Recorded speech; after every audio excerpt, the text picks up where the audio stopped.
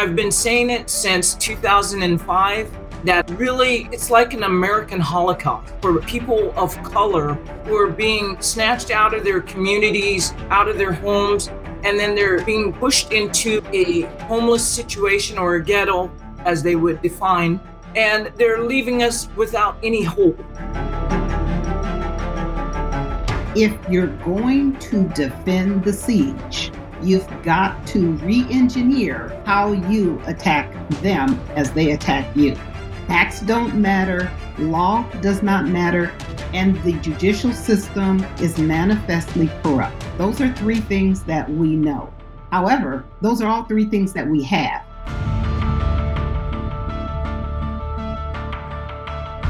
In a world of elite criminals, only people of elite character can protect our system. This is the new Untouchables.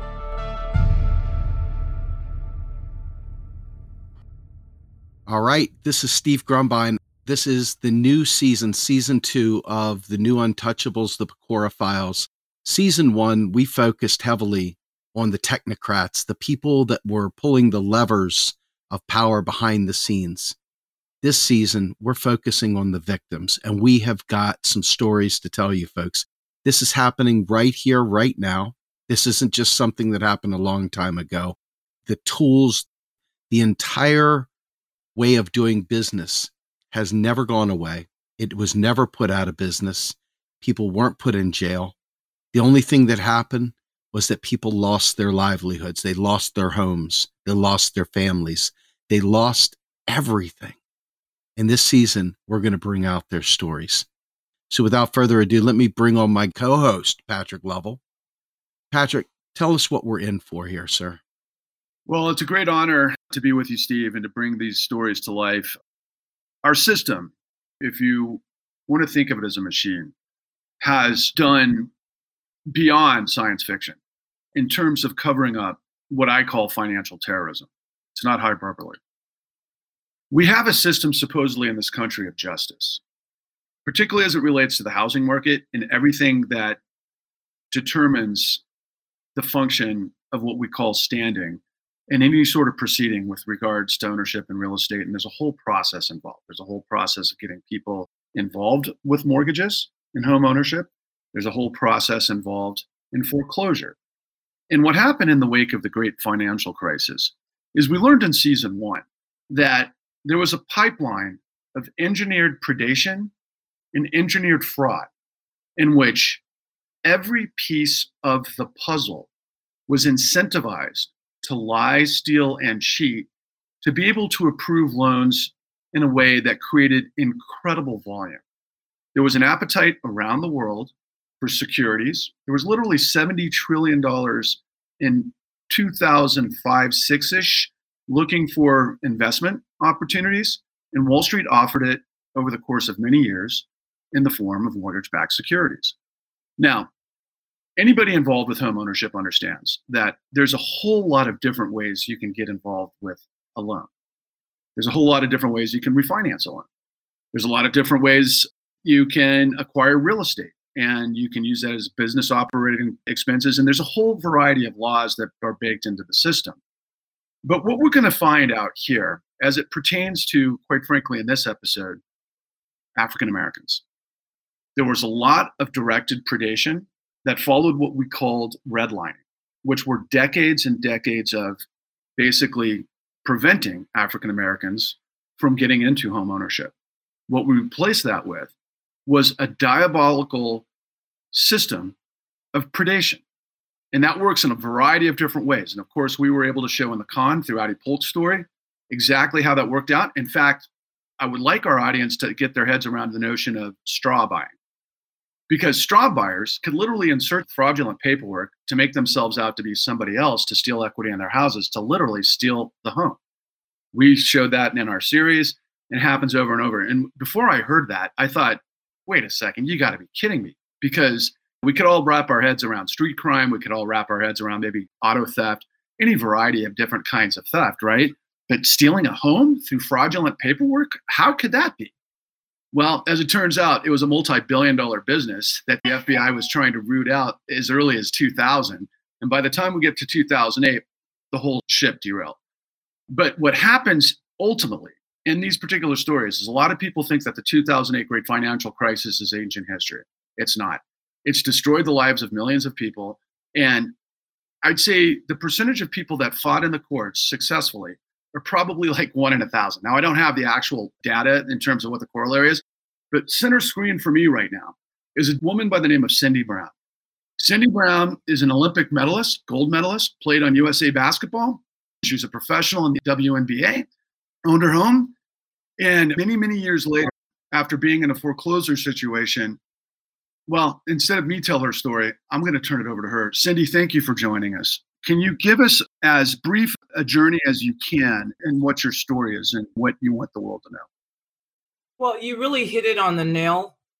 And thank you for having me here to share the story, because I'm still on this journey of finding the truth as to what happened in my case. And it's pretty clear that the person that took the loan out on the home was not myself.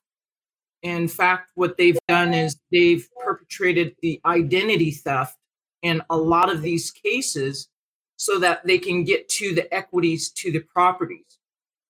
The whole scheme here is to use that straw buyer's name, use your personal information so that they can access the equities to that property, because they never intend to pay it back.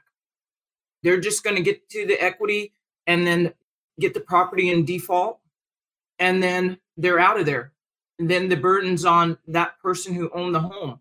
Now, I don't know how many cases are out there that have entered the foreclosure form like mine, but I recognize that identity theft is the biggest fraud that's going on right now. And the courts are fully aware of it. And they're signing and forging documents and then submitting it to the courts. They're not examining the documents. The court's allowing these documents to come in by presumption. You're not able to object or rebut the documents. It's basically like everything that you just said. It's so shocking. Today, I'm still homeless, about 6 or 7 months now. And I'm trying to recover and participate in court. And it's very difficult without having all the tools I need to litigate to bring forward the fraud. There's a substantial amount of fraud being used to take over properties. I want the audience to understand who you are. Okay, Cindy, you are literally, based on the story that I've been able to delve into and why I'm so moved to bring this story to this country that refuses to listen to this nightmare of what I call financial terrorism. And again, it's not hyperbole. You're someone who is representative of what I construe as the American dream. You served our country as a representative on our U.S. Olympic team, gold medal. To perform at that level and to become a professional athlete, we have a fixation with professionalism in our country, particularly for athletes.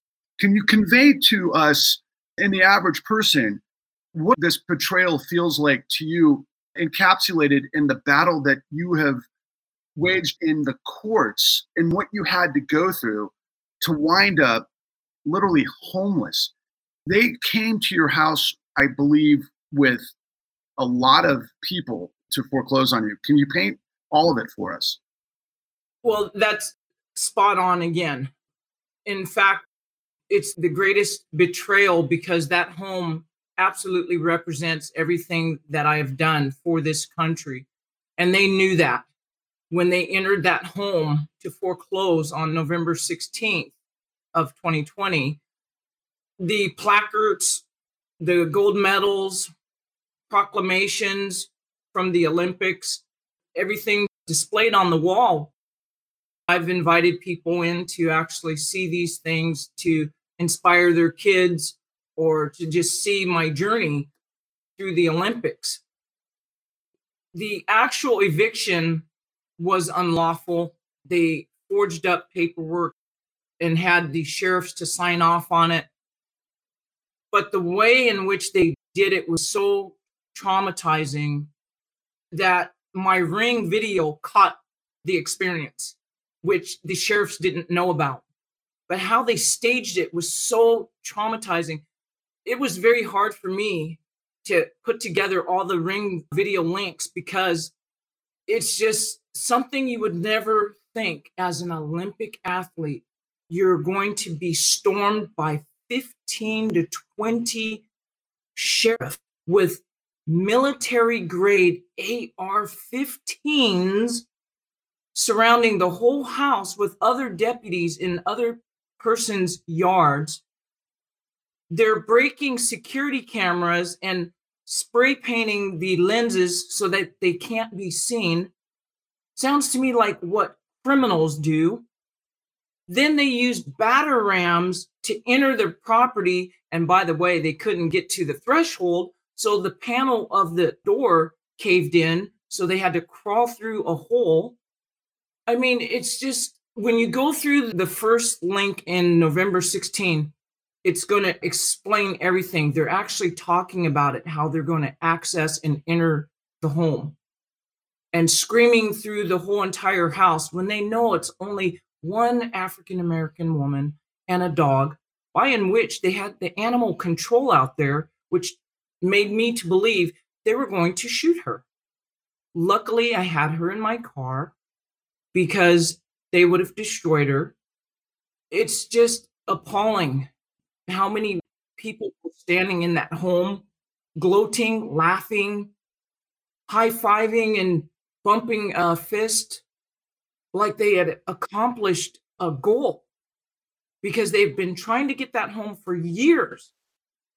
And I've reported crimes against that home for years, and not one of them, not one agency took the initiative to investigate the way that I have, to find that a serious crime had been committed. I even have the canceled checks front and back, so it makes it easy as to find who the equity stripper is. But see, that further gave me a clue who is participating and working together. This is shocking stuff, right? And we've got the video, and we're going to be able to ingest some of that as we move forward in this process. But I want to just briefly ask Ms. Mitchell, just to chime in, and I know there's legal here that represents you, then we're going to get a little further into the details of your story, Cindy. But as an overview, Ms. Mitchell, can you give us an understanding, a little bit of background on who you are, and from your vantage, give the public some further awareness of what Ms. Brown is conveying here? Thank you for inviting me to participate in this very important conversation. One little caveat, I am a lawyer, but I'm not giving legal advice or counsel. Secondly, and as importantly, Ms. Brown, I feel you. I feel your outrage, and I can't even imagine how horrific your experience was and is and will continue to be.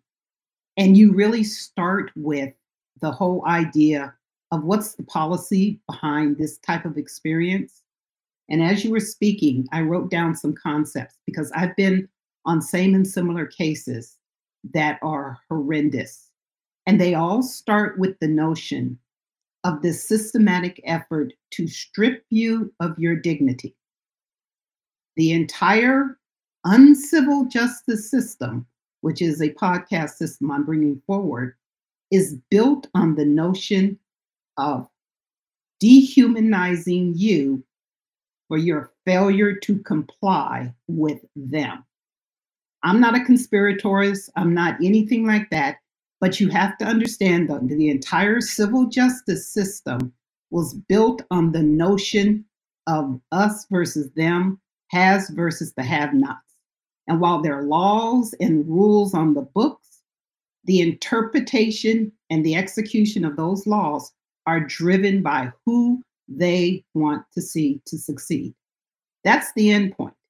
So as I navigate these issues, and I don't really litigate a lot, I do a lot with policy, and I'm writing, and I'm doing some other advocacies, I'm working to educate people, particularly African Americans, about the law of home ownership, because it goes well beyond unlawful detainers. It goes light years ahead of the notion of foreclosures. It starts with the notion of property that started in this country. who can own property. In law school, I went to Harvard Law School. I'm blessed to have had that privilege. The very first day in real property class, and I'm going to be short and I'm going to finish it, is the question was, who is allowed to own property? And when you start with that notion that some people are allowed to own property and others are not, you will walk head into why you're treated the way you are being treated, whereas while somebody else is not. So the policy behind all of this disastrous conduct comes down to the failure to comply, the dehumanization of those who don't comply, and the effort to strip you of your dignity. Because if they take your dignity, you can't fight back. Stay strong, and that will let you prevail. Thank you. I deeply appreciate that, Ms. Mitchell, as well as your accolades.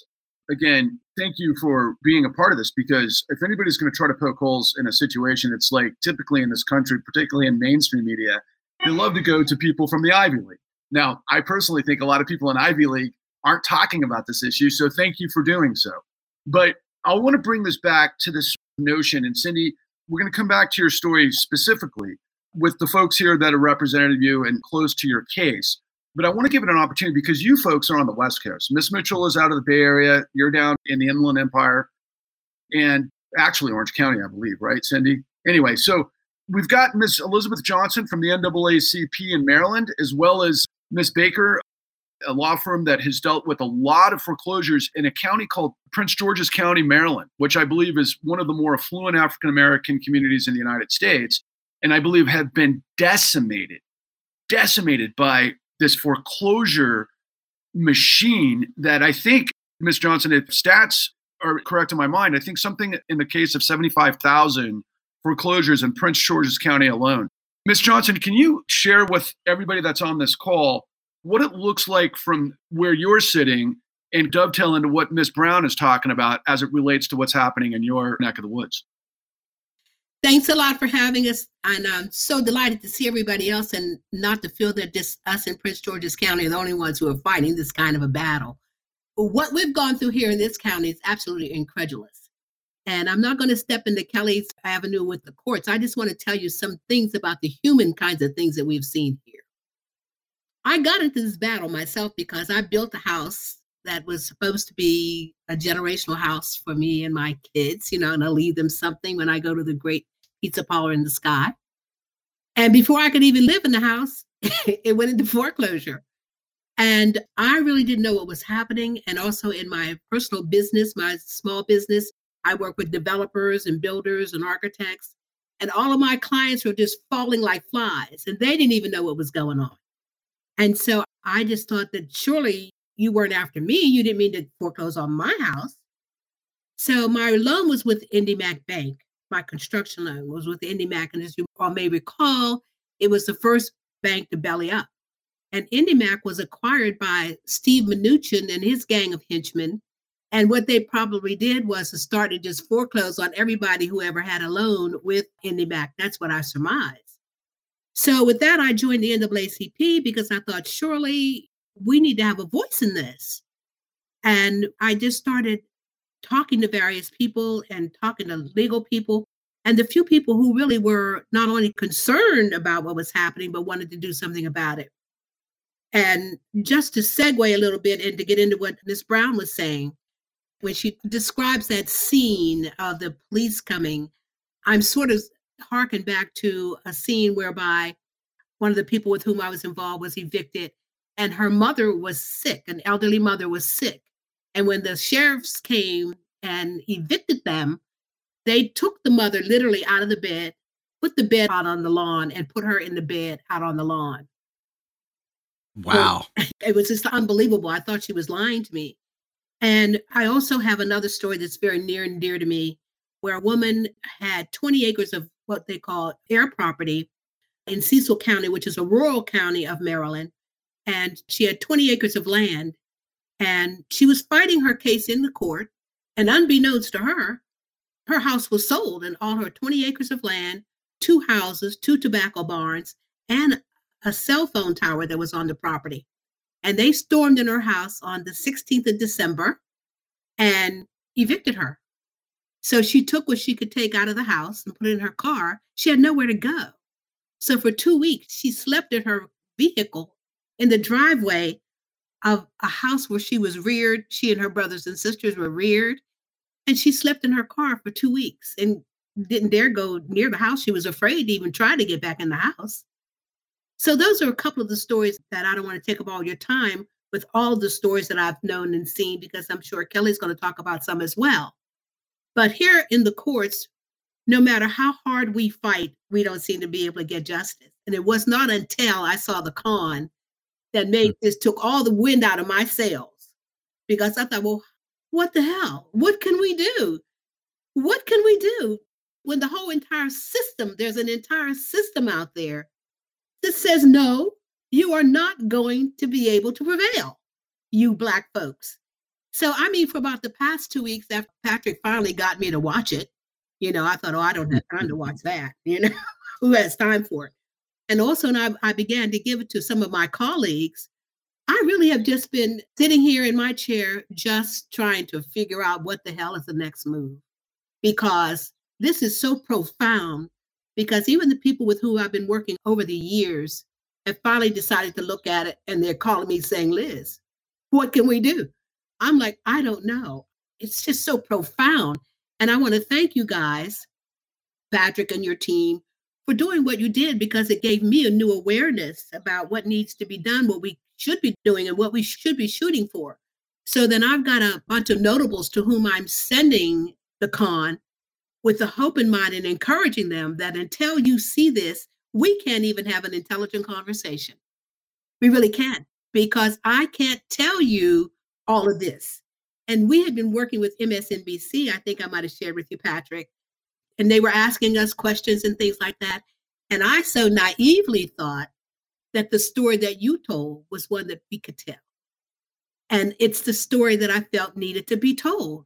But we just didn't have the wherewithal, the know-how. We didn't have your access.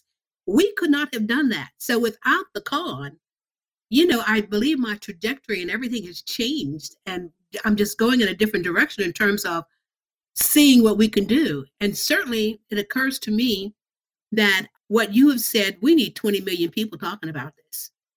Because to go and try to fight the way we've been fighting is just useless. And Kellee has some bright ideas we were talking on that she may share with you today, that she and I were talking about yesterday as to how to proceed. But one thing is for sure, until this is out in the open again, until 60 Minutes airs and until it's on HBO, until we've got thousands of people screaming about this, it's just not going to go anywhere. We're not going to get any help. And I couldn't agree with you more. And I'm going to bring it back to you in a minute, Cindy, again. And I know I want to get to everybody. Please have a little patience. I apologize. We do have a lot to get through. But Steve, I want to ask you to respond to what you've seen so far, based on what what we've laid out in season 1 of the con. When you hear something like Cindy say, she's literally accosted by almost like a paramilitary force. And when you find out the details and realize, well, who knows who they are to begin with, it's like, what, in terms of it potentially being a criminal racket, which it is. But you've got the same stories in your neck of the woods, Steve, in Pennsylvania, in Maryland, on overdrive. And we're going to get into the details of the courts as this goes on. And you're hearing it all over the country. Tell our viewers what you're sensing right now. Well, so first things first, my focus on pretty much everything that I've done in my activism has been unearthing the truth of how our monetary system works and understanding modern monetary theory. And that conversion between what Patrick and Eric and Bill Black and the others that put together the con, the combination of modern monetary theory and understanding how this stuff works at the Federal Reserve and the whole business model that Wall Street employs to make these things happen is very complex. It's very behind the scenes. It's very shady, and yet happening right in front of your face. And the average person, even a well-educated person, people from Harvard, as we've seen, people that have years of experience, people that are well-known publicly, like Bill Black, who has been in front of Congress, and others like Richard Bowen, who have been in Congress, have made no advancements in getting this thing taken care of because they don't want it taken care of. And the most challenging thing is the fact that they predate on all of our ignorance, not just some, but all. Because if it was just predating on the ignorance of Black buyers and Black communities, it wouldn't be so widespread. But it is absolutely a real epidemic, a pandemic similar to what we're going through with COVID, in the sense that this has happened in every state in the country. It's happened to people of all walks of life, but we've noticed specifically that the people that did the work within each of those companies, those pop-up tent companies that were sending these young kids out to sell these subprime loans and all the straw buying, that they did this with knowledge, with intent, and targeted African-American communities. And one of the best books I've ever read was Race for Profit by Keeanga-Yamahtta Taylor of Princeton. She outlines everything that happened once redlining ended to present. And it's really terrifying to see that this fraudulent model has been going on now for a very long time. The players keep shifting and changing. And what I'm seeing from these individuals is much more of the same. But yet, the most important thing that I heard out of all this is nobody's listening. Nobody's paying attention. HBO won't touch it. Exactly, Steve, because this umbrella of the people that we're talking to today is extraordinary from the standpoint that what Americans have got to wrap their heads around is that this story never ended because it got drawn out in the courts. I'll give you guys a quick example. Goldman Sachs right now, of course, the famous Matt Taibbi called him the great vampire squid, and there's reason for that. They're in the Supreme Court right now, which they were able to elevate a case of Goldman Sachs versus the Arkansas Teachers Pension Union and the American Plumbers and Pipefitters of America Union, which had done a class action against Goldman for a $13 billion class action based on illegal reps and warranties. So everything that we're looking at here and we're talking about in terms of Cindy's process, what Ms. Mitchell is telling us, what Ms. Johnson's told us so far, is that Cindy Brown's a professional athlete. She was worth a lot of money. She's college educated, very smart. There was a lot of bad loans that got generated through this business. Miss Brown wasn't one of them. But the thing was so gigantic that the good loans got put in with the bad loans that ended up blowing up the global economy, that ended up getting bulldozed in the courts after the government literally had a $25 billion national mortgage settlement predicated on illegal reps and warranties and all these things that we're talking about. But the public doesn't understand it because the media doesn't understand it. And then ultimately, guess what? The Supreme Court doesn't understand it because they're not looking at the facts of what we're going to present to you today.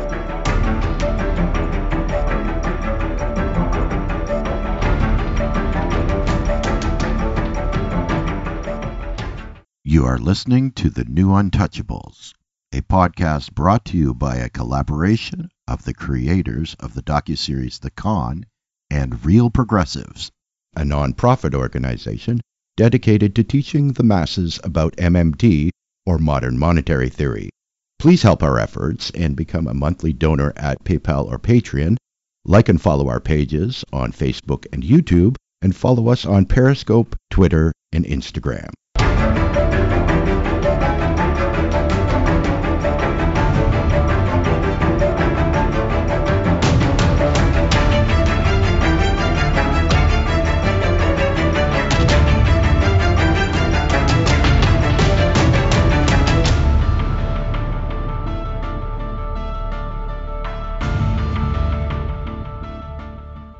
And on that note, I got to turn to you, Ms. Kellee.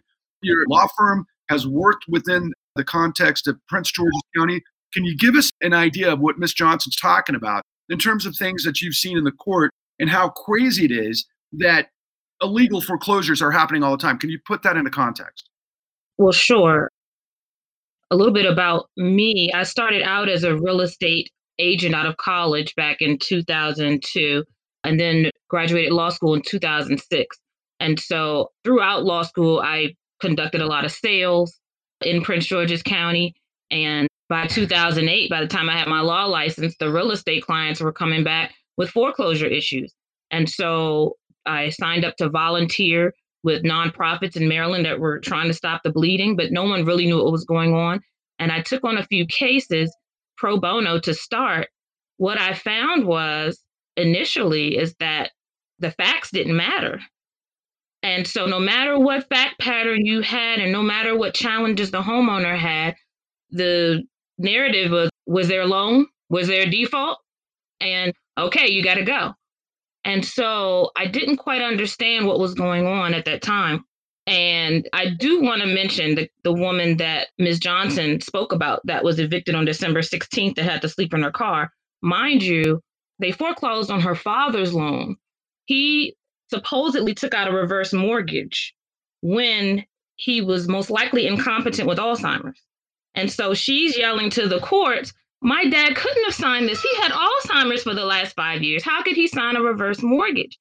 Secondly, with the commercial cell tower on his property, you're not eligible for a reverse mortgage because that's commercial property, not residential. And so even with the facts in hand, the judges turn their eye. And I love what Ms. Mitchell said when she said, who can own property? I'm going to tell you, when I'm in Prince George's County courts, even though there are Black judges, even though in our county there are Black legislators and Black representatives, I feel like 3/5 of an attorney. And I feel like my clients are 3/5 of the resident of our county. And so to be the most affluent Black county in the country, we are still 3/5 of the most rural white county in America, as far as I'm concerned, because our judges are programmed not to listen, to turn the other cheek. And they are actually robo-stamping denials, no matter what your fact pattern are.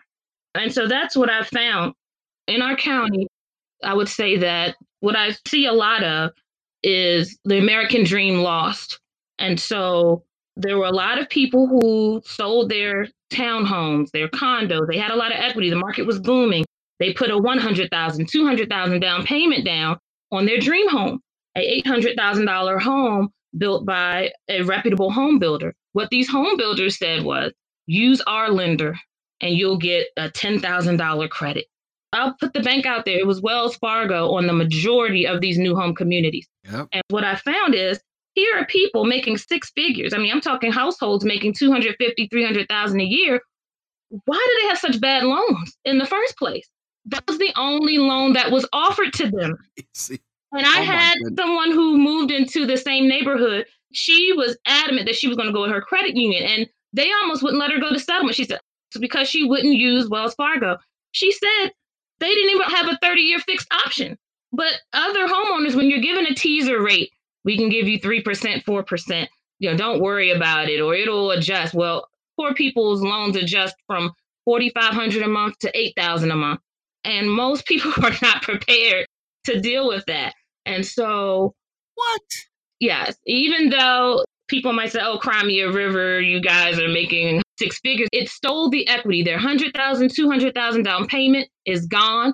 All the houses that were appraised for $800,000 are now $400,000 on the short sale market. They can't refinance. Oh, and let's not forget, because watching the con did jog my memory about people who held on to those great credit scores, because you have it, you got to keep your credit score.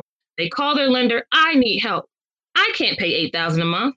We're working people. We bring in $12,000 a month. We have 2 children. We have this, we have that. What can you do? Well, just stop making payments. We can't help you until you stop making your payments. All right. And after 3 months, then we can work with you. So what happened is people thought they were dealing with their bank, and they're dealing with this servicer who represents God knows who. And when they go into default after the 90 days, then next thing you know, send in your paperwork. So what I saw as an attorney, and this is still around 2010, only because I had so many people, every single person said, they keep losing my paperwork. I sent it in and they said they didn't get it. And I sent it in again and they said they didn't get it. And they need this. And so they're playing this rat race of, okay, I'm turning it in. I'm employed. I had good credit, just work with me. Neighborhood bank, but it's not your neighborhood bank. So finally in court, they have in Maryland, it's quasi-judicial. And so a lot of the process occurs outside of court. You just file, the plaintiff's trustees file and say there was a default. And unless you reach out to the court, they'll just railroad you and you'll be out of your house. So assuming you were served, assuming that you challenged anything, The next step is mediation. Now you go to this mediation, 99 out of 100 times there's no resolution reached. However, turn in your paperwork one more time, and I'm sure we can work with you.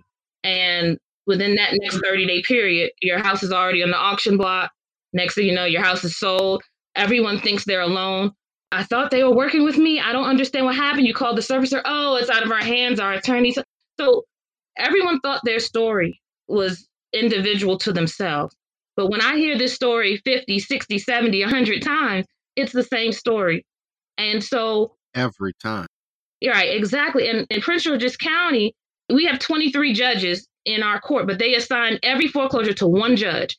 Usually all cases are spread amongst the judges. Maybe you have a fair shake. But this one judge was specifically assigned to deal with foreclosures, and she specifically denied every single challenge. And so unless you have the money to appeal, which requires a bond and things of that nature, then you are out of luck, and the sheriffs are coming to your door, and you call to find out when. They won't even tell you.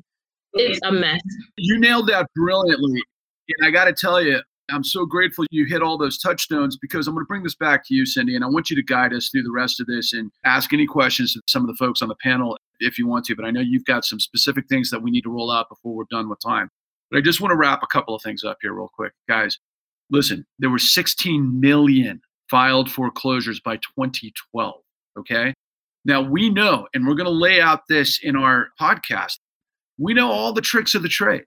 We know exactly what all the big guns, and I'm talking about the vertical lenders from Goldman with what they call the warehouse pipelines, and I'm talking Chase and Wells Fargo and everything else, all the way through down the pipeline, through perverse incentives, to the brokers on the field, searching everybody. And like what Ms. Baker just said was exactly right. Let's say you were an African-American attorney or doctor in Prince George's County. You came out of Georgetown Law School. Even you could get set up in this whole thing, right? Where you got put into these subprime freaking loans because the brokers were making more money. It's called high yield spread premium. As you know from Bill Black, Steve, it's all about control fraud through the whole system. And it's amazing that nobody understands what we've been trying to get to them. But of course, like you were saying in our first podcast, Steve, it was all technocratic stuff with whistleblowers that could tell you all the ins and outs of what were going on. And they did. But now America's seeing these folks tell you what's happening on the front lines in the courts. And I got to turn this back to you, Cindy.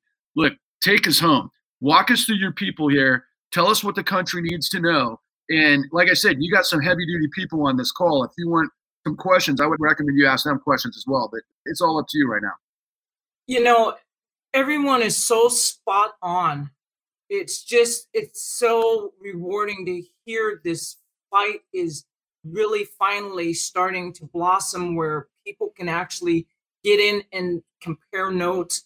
And we're all saying the same thing. I've been saying it since 2005, that really it's like an American Holocaust for people of color who are being snatched out of their communities, out of their homes, and then they're being pushed into a homeless situation, or a ghetto, as they would define, and they're leaving us without any hope. Well, spiritually, I can say that they can take us from out of that box, which they call a house, but spiritually, we are stronger people. We are so powerful that we combine and we unite and we take a stand and we push back. And though they think they're winning, they're not winning, because we're all here in this forum right now talking about it. We're re-strategizing. We're getting the details together so that we can formulate a team, how to get inside that court and how we can get to the floor, change the laws. Legislators need to know what's going on out here, because we're the evidence. We are the evidence, and there needs to be a policy change. And I'm just so excited. I feel like I'm on a team. And Joan Jackson and James Imperiale, who's also here, they're also special appearing attorneys that work with me and several other homeowners in the community that can't afford to get inside the courts. They are some of the greatest advocates out here from San Diego, because we also work with other people who are experiencing disabilities. And these disabilities, it is so overwhelming when you come out of the court, you're traumatized. The post-traumatic stress, anxiety, the withdrawals of your cognizant functioning. I'm a certified administrative coordinator for the American Disabilities now, nationally. And I became a certified coordinator because of all the trauma that I had been going through these 16, 17 years. I felt like something was missing. And it was the unprotected elderly, senior citizens, people of color, people who had pre-existing conditions. It just goes hand in hand with the fight with advocates, these fine attorneys who are willing to take a stand. And I stand there right behind them and I push and I get in there and fight with the judges and let them know that we need access to the courts. You don't get to discriminate and pick and choose who can get justice and who's not. I think this is part of the other reason why the courts have really kind of shown and fluffed and puffed their chests out at me, because I stand with the people. And we're still currently in court and we're fighting, but it's this group that has combined together that's really going to give us the push to get back into that court and open up. Imperiale and Joan Jackson come in because they can tell you from firsthand and personal knowledge what they've seen inside better than I can. Joan and Mr. Imperiale, why don't you tell us what you have? I'm so sorry because we've got a tight window here, but you guys please lay out what we need to hear.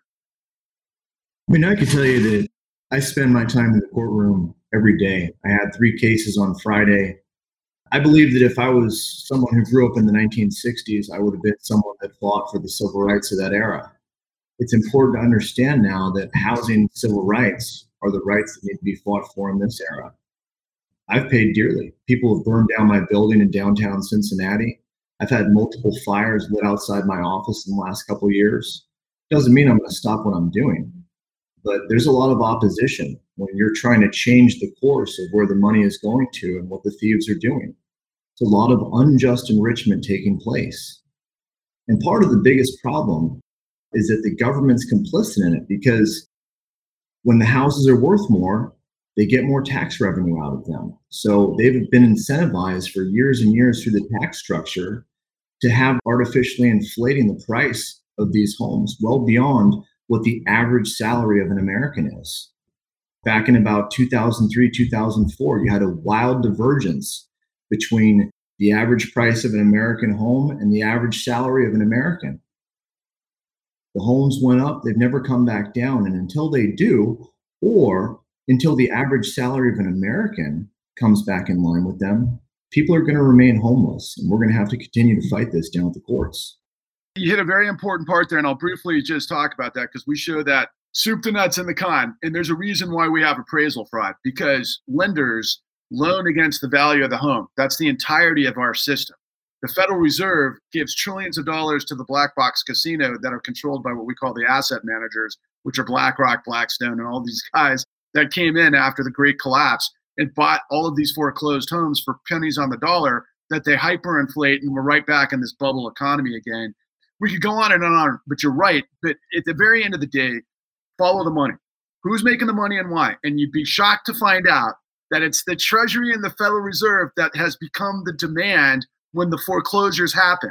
And when you have an understanding of what that spread is, they're incentivized to foreclose on people as opposed to what we had right after the Great Depression, which was to modify the loan. And that was the whole purpose. Ms. Jackson, I want to give you a chance to pipe in here because you've been so patient with us. Can you give us a sense of what you told me on the phone, of what you've seen? I think that's a great way to close this up. What have you seen firsthand in terms of the soup to nuts process that you've observed?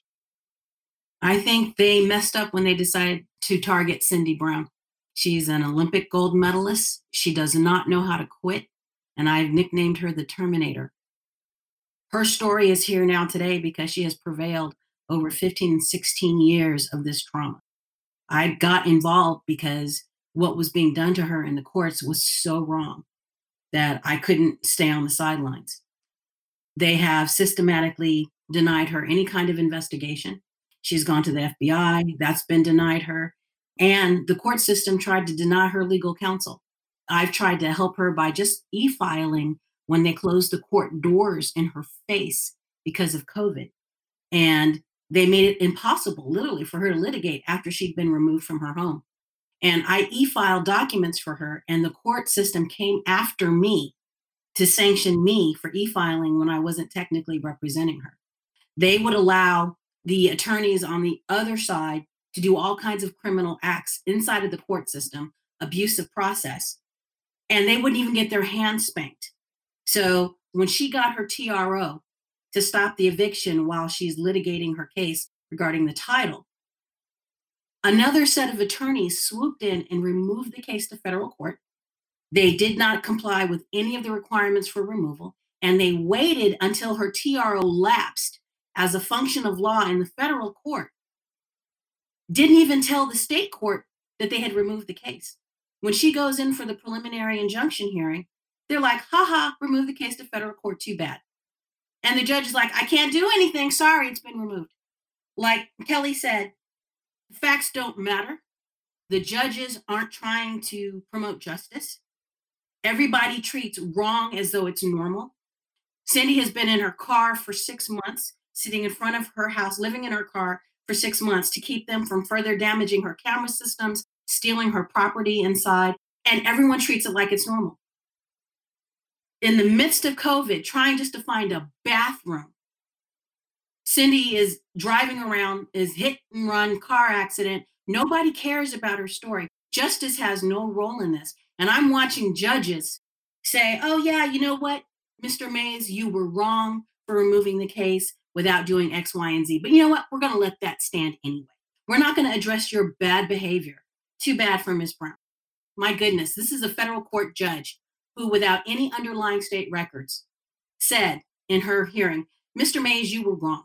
You even conspired with county council to force the sheriffs to evict Cindy because they weren't willing to do it. You went back, you threatened county council, you effected this wrongful eviction, but we're going to let her stay in her car. But you need to explain yourself to me. And I show up and I say, my God, I read your ruling, Judge, and it was so bad that I went ahead and e-filed for Cindy so that she could try to get relief. And the judge says, I'm going to spank you, Ms. Jackson, because you had no business e-filing for Cindy. You're not representing her. So now you show up, I'm going to spank you, and now you just go away, because we can't have Cindy having lawyers actually caring and fighting for her. So I get spanked. I'm officially admonished for e-filing, while this attorney, who was not even the attorney of record, removes the case to federal court, doesn't abide by providing the underlying documents. And this judge makes a ruling, a substantive ruling, that says literally, I understand the defendant's frustration. They've waited years to get access to their house. And I'm like, oh my God, is this woman signing her own indictment by deciding that she's going to favor the defendants, the bank, and she doesn't even have the underlying documents in her court? And so when the attorney from the other side calls me and says, oh, by the way, you're about to have problems because you e-filed for Cindy. And I told the attorney, I'm not worried about this, judge. She let you do what you did and she didn't sanction you, so I should be fine. But sure enough, within 3 days, the judge came after me. So I did my declaration. I said, I started off to be a civil rights attorney because I wanted to make a difference. And Cindy Brown is the exact reason why I went to law school.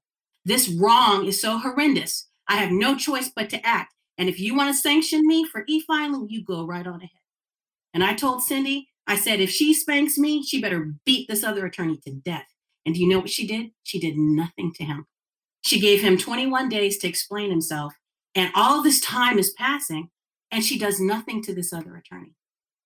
And then finally, Cindy gets it back into state court, and the judge acts like everything that the other attorney did was all legitimate and okay. Nobody is addressing his criminal actions, literally abusive process.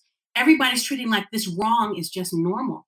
And we're saying, get Cindy back in her house. Do you realize she's still on the streets in her car? And they're just arguing points, distractionary points that these other law firms have brought forth. I have seen more criminal behavior amongst the judges and the attorneys than I ever could have imagined. It is horrendous what's going on. And all of these legal actors, judicial actors, are on board with this criminal conspiracy that's been going on. And I'm so happy that you're shining light on this situation. I know it's not going to make on, 60 Minutes. They're not going to have it because there are all these folks out there that are meant to catch this information before it gets out to the public. And it takes programs like yours, podcasts that get out there for people to understand just how big and how horrible this is. But mainstream media is not going to put it out there because they're part of keeping it concealed. So thank you so much. Mr. Imperiale said that there was an issue with the states inflating the prices of these houses so that the states can receive that additional tax money. That's another revenue stream. Yep. Let me explain to you why this is so mind-blowing to me. And I can't believe I didn't even think about this before now, because I typically am focused on the federal level, because the feds have been the one that have basically backstopped the entire thing from Obama and Bush and Geithner and Paulson. But then to realize that the reason why the states allow what Ms. Jackson just eloquently laid out is because this is a funding mechanism for the state. And so this is the race to the bottom. The states are cash restricted. They have literally cut the bottom out of the tax rate because they're trying to lure businesses into their state. So they got to find revenue by any means necessary. And what they have done is they've enabled a criminal syndicate to predate in their own communities that they live in, to allow this to happen for funding for the state, when this could all be solved quite easily at the federal level by them simply providing block grants to states to keep them solvent so that the states are not left trying to play these horrific games where they destroy lives in the process of receiving a few extra tax dollars. I find this to be one of the most important things that I've gotten out of this. It may be a technocratic point, but it fuels all the evil that I see and all the pain. That's the point. I want to leave this for the last comment. I want to give it back to Ms. Mitchell for a second because, look, first of all, I want to say from the bottom of my heart as we close this segment out, Ms. Jackson, you just made the hair on the back of my neck stand up. Thank you. My God, Ms. Johnson, Ms. Kellee, Mr. Imperiale, of course, Cindy, and everybody else. We could go on, Steve, for hours. We've not even scratched the surface of Ms. Brown's case, let alone the zillions that are out there. But you got some prescient points. It's a setup, and the courts are freaking in on it. What? Sorry, Ms. Mitchell. Let's give some credibility to probably the most academically gifted amongst us to tell us what we need to know. Okay, well, I'm going to thank each and every one of you because you've enlightened me with your stories. And I do want to follow up with some members of the panel. In the last few minutes, I want to make this point. If you're going to defend the siege, you've got to re-engineer how you attack them as they attack you. Facts don't matter, law does not matter, and the judicial system is manifestly corrupt. Those are three things that we know. However, those are all three things that we have. So for you that's on the front line and for you that are behind the line, you've got to use what they use against you. I've found success by reading every document of my opponent in every case where they have prevailed. And you find the small points. We've had a great conversation today about the big points, but you will take them down by finding the small points, because from the judges to the big lawyers to the big banks, they all have one thing in common. What's in it for me and how do I protect myself from the downfall? You find that one little pinhole that will humiliate them, implicate them, or make it harder for them to do what they're doing, and you have your wiggle room. And all we can ask for right now is a wiggle room to stay in the game. Whatever you do, you've got to stay in the game. And so my last word to everybody is stay in the game. We're going to provide emails to everybody here on our website so that they know where to find Ms. Mitchell's information. I know that Ms. Johnson shares my passion for creating a lightning storm around this country to where we surround the Capitol with 20 million Americans that say enough. Ms. Johnson, take us home. What do we got to do? What do you want to see happen? Who needs to listen and why? Well, I love what Attorney Mitchell had to say. And just as I said to one of the people on my team, okay, so what is the plan? How do we intend to do this? And so Kellee had a great idea that I was sleeping on the other day. Kellee, shall I tell them what it is, or do you want to tell them? Go ahead. Let Kellee tell you what her idea was. Because one of the kinds of things that I'm hearing, Ms. Mitchell, you got to hit these people where they live. And they live like WIIFM. What's in it for me? And the only language they understand is money. So then Kellee had a great idea, I felt, where the money was concerned. Okay, well, Prince George's County is in the process of suing Bank of America and Wells Fargo, saying that they caused the county financial strain for all of the bad loans and foreclosures. And other cities such as Miami and across the country have done this. And they get settlements from these banks. And it doesn't reach the people, just like the Attorney General money doesn't reach the people. However, I thought we could piggyback on our lawsuit and other cities' lawsuits against Bank of America and Wells Fargo and boycott them. Pick those two, and we can piggyback on that. So we seem a little innocent, like, hey, our county is suing them. You're against them, so shouldn't we be? But I look at how much money is being held and the trillion in Bitcoin and other places. There's other places and credit unions. There's other places to put your money. So if you do have money, maybe pick those too. Our county is picking that. Other counties have sued them. I think this is the very beginning of what could be some smarter contextual conversation between the professionals out there. I'm glad we can make the connection on this call, but we can never forget, of course, who it's all about. I'd love to see Ms. Brown right there front and center. You're a hero to me, Ms. Brown. I love you. I love anybody who fights for freedom and liberty and justice for all, because that's what we got to do. We got to overcome this corruption because it's killing what we are. And if we don't make everybody else aware of it, nobody else will. So I am deeply, deeply grateful for all of your time today. I hope we can do it again soon. I have a feeling we're going to create a groundswell. Let's keep pushing. Steve, take us home. Absolutely. I want to thank each and every one of you for joining us for this broadcast.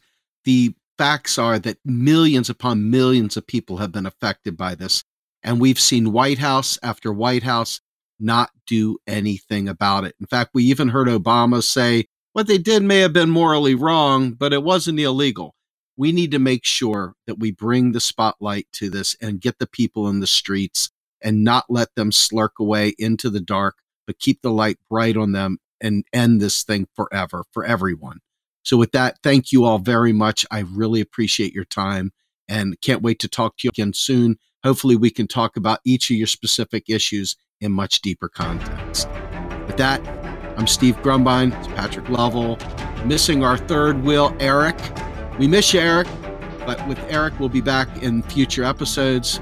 Have a good day. We're out of here. The New Untouchables is produced by Andy Kennedy. Descriptive writing by Roseanne Rabiola-Miele, and promotional artwork by Christina of Paradigms and Revolutions Design Group. The New Untouchables is publicly funded by our Real Progressive Patreon account.